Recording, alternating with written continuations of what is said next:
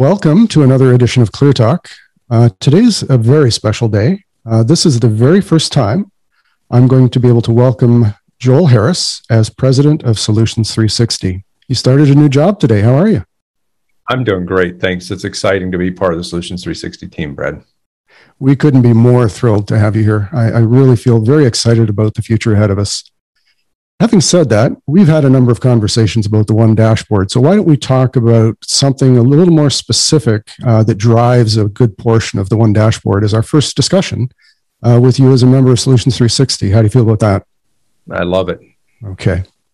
Well, labor, of course, is the most important resource that we have to manage in most businesses, especially in the integration business. And we use the terms like labor capacity, labor utilization, billability. So I want to start with the idea of capacity and what are we trying to do with the One Dashboard when it comes to labor capacity? What is it? What are we trying to achieve at that level?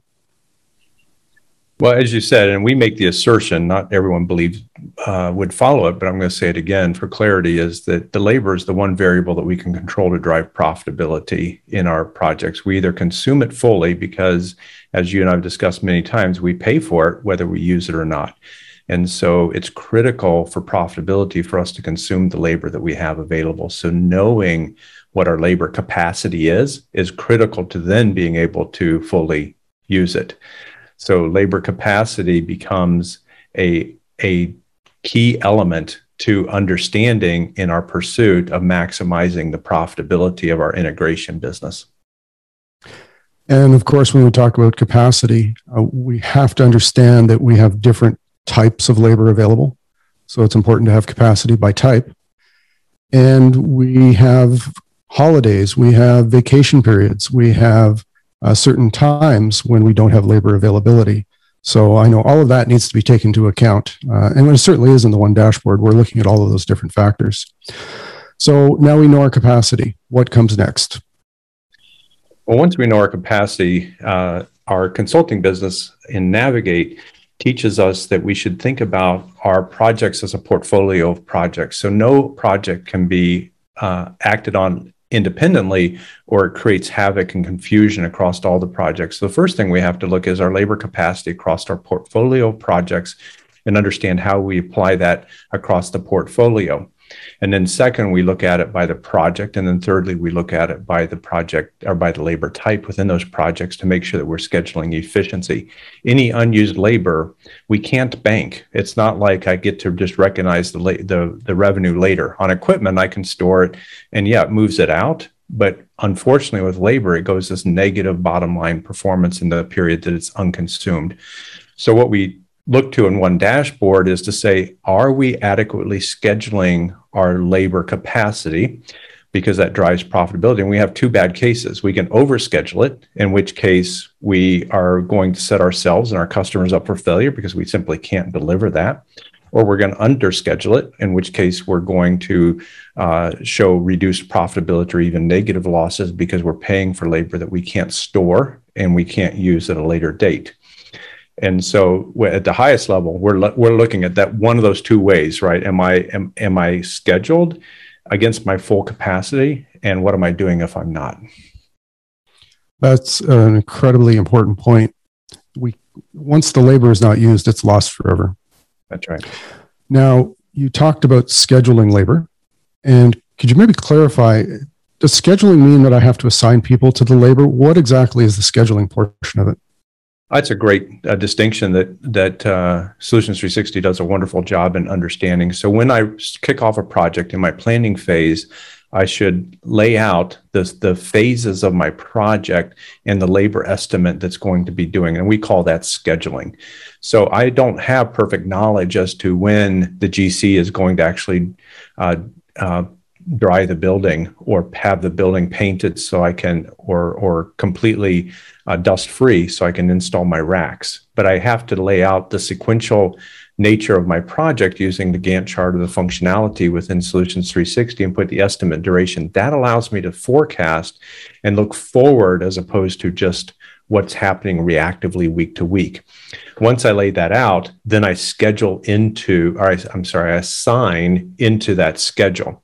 So the schedule can be moving and fluid, and I can very easily adjust my schedule. I need to postpone this project by a month or 3 months or 6 months, depending on availability of site and availability of materials. Those drive when I can actually make effective use of my labor. But when the time comes that project is now available to have labor assigned to it, now I can look at just a week or two. So I don't have to assign resources months in advance, because that's just a waste of time. It's going to change every day, or at least every week. Instead, I lay out the schedule, and then I assign into it on a short-term basis. It's a very critical function to understand the difference of those two terms. And in our industry, we typically confuse them because we talk about scheduling as look at my Outlook schedule and see what my assignments are. But it's important to think about both very differently. So if I heard you correctly, we schedule out for the whole duration of the project? And then at least 3 months out. Okay, at least 3 months out.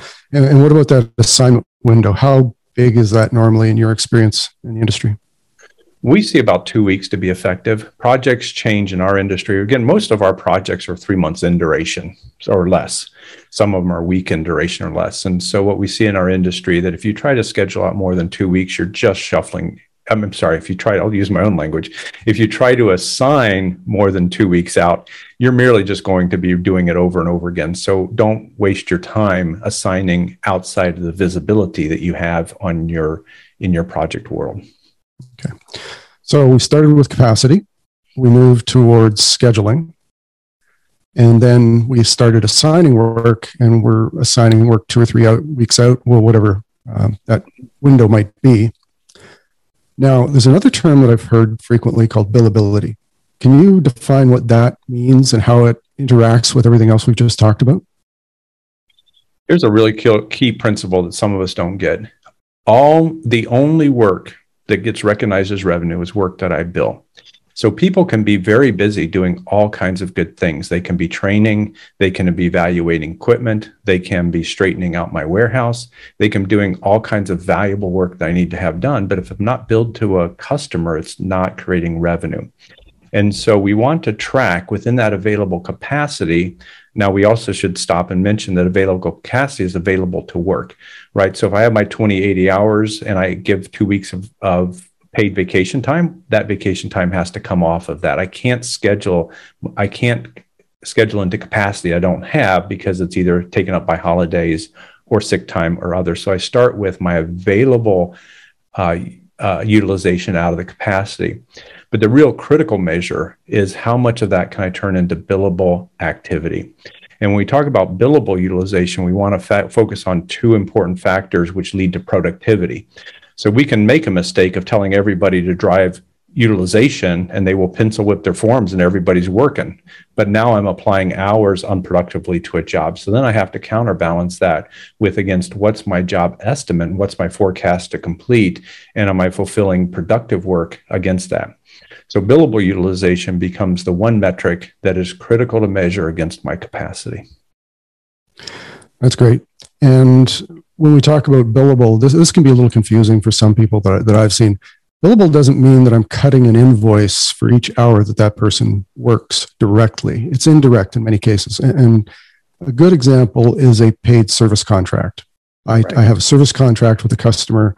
I'm getting revenue for that every month. If I put somebody's labor against that contract, that's technically billable time because it's involved in a revenue generating function. That's a great clarification, because we typically think about our project hours and how I'm generating. But the other part that you and I talk about often is that if I've recognized 100% of my hours on my revenue, and then I bill more hours to that project, all they do is create losses for me because I have already recognized the revenue. And we come back to that important point of forecasting to estimate to complete, so that I'm slowing down my revenue recognition. If my jobs are going to go over, I want to recognize that early. So at the end of the project, I'm not creating billable, but no revenue associated with those billable hours. That's great. That's very informative. And I think I'd like to leave people with a teaser. And there is another type of time which is important. other than administrative time, and that's pre-sales time. And I think that's going to be an interesting subject because pre-sales is not billable, but it's not administrative, and it's convertible. So I think that'd be a great discussion for a little later. I think that is one of the conundrums of our industry that would be worth unpacking for our friends here. Great. Well, it's been a real pleasure. Our first podcast with you as president of Solutions 360. We're thrilled to have you on board, and I look forward to plenty more of these. Thanks. Thank you, Brad. It's always a privilege.